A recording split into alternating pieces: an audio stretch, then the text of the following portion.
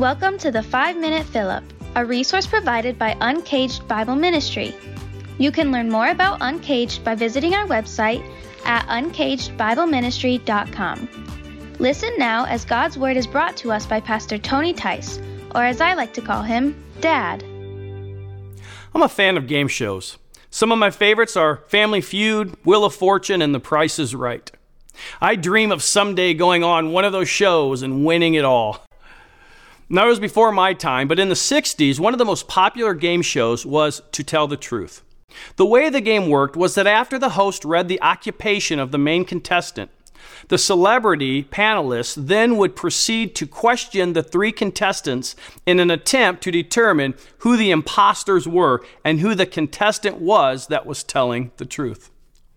Now, there are many so-called gods in the world, such as Buddha, Brahman, and Allah. And then there is God, existing in three persons, Father, Son, and Holy Spirit. So how do we know who the real God is and who the posers are? Well, certainly the scriptures make it clear.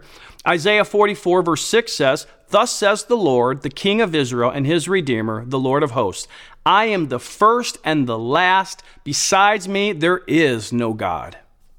The scripture teaches that there are no other gods. Only God created the world and parted the seas. What other gods came in human form miraculously through a virgin and died for mankind and defeated death? In today's passages, we see descriptions that only the true God could possess.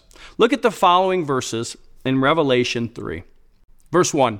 "And to the angel of the church in Sardis write, the words of him who has the 7 spirits of God and the 7 stars." Verse 7. "And to the angel of the church in Philadelphia write, the words of the Holy One, the true One, who has the key of David, who opens and no one will shut, who shuts and no one opens." Verse 14. "And to the angel of the church in Laodicea write, the words of the Amen, the faithful and true witness, the beginning of God's creation." How's that for a resume? He's over the churches. He's holy and true. He holds the key of David, the only one who opens and closes doors. He's the Amen. He's the faithful and true witness. He's the beginning of God's creation. Jesus is God, and all other claims pale in light of his glory and greatness. How could we possibly bow to the gods of this world? The god of sex, the god of money, the god of power and prestige, the god of self. You know, in one of the funnier moments in The Avengers, the Incredible Hulk smashes Loki and says as he walks away, "Puny god." All other gods are posers. All other gods are puny.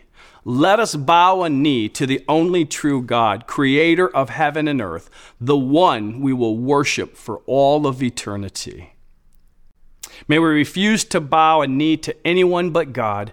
May we live in the confidence that our Savior is greater than any gods of this world.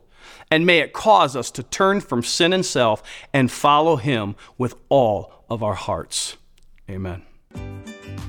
We hope you were encouraged by God's Word today. You can join us each weekday morning for a 5-minute fill-up. And for other teaching, writing, and training resources, don't forget to check out our website at uncagedbibleministry.com. The mission of Uncaged is to help people fall in love with the Word of God so they fall more in love with the God of the Word.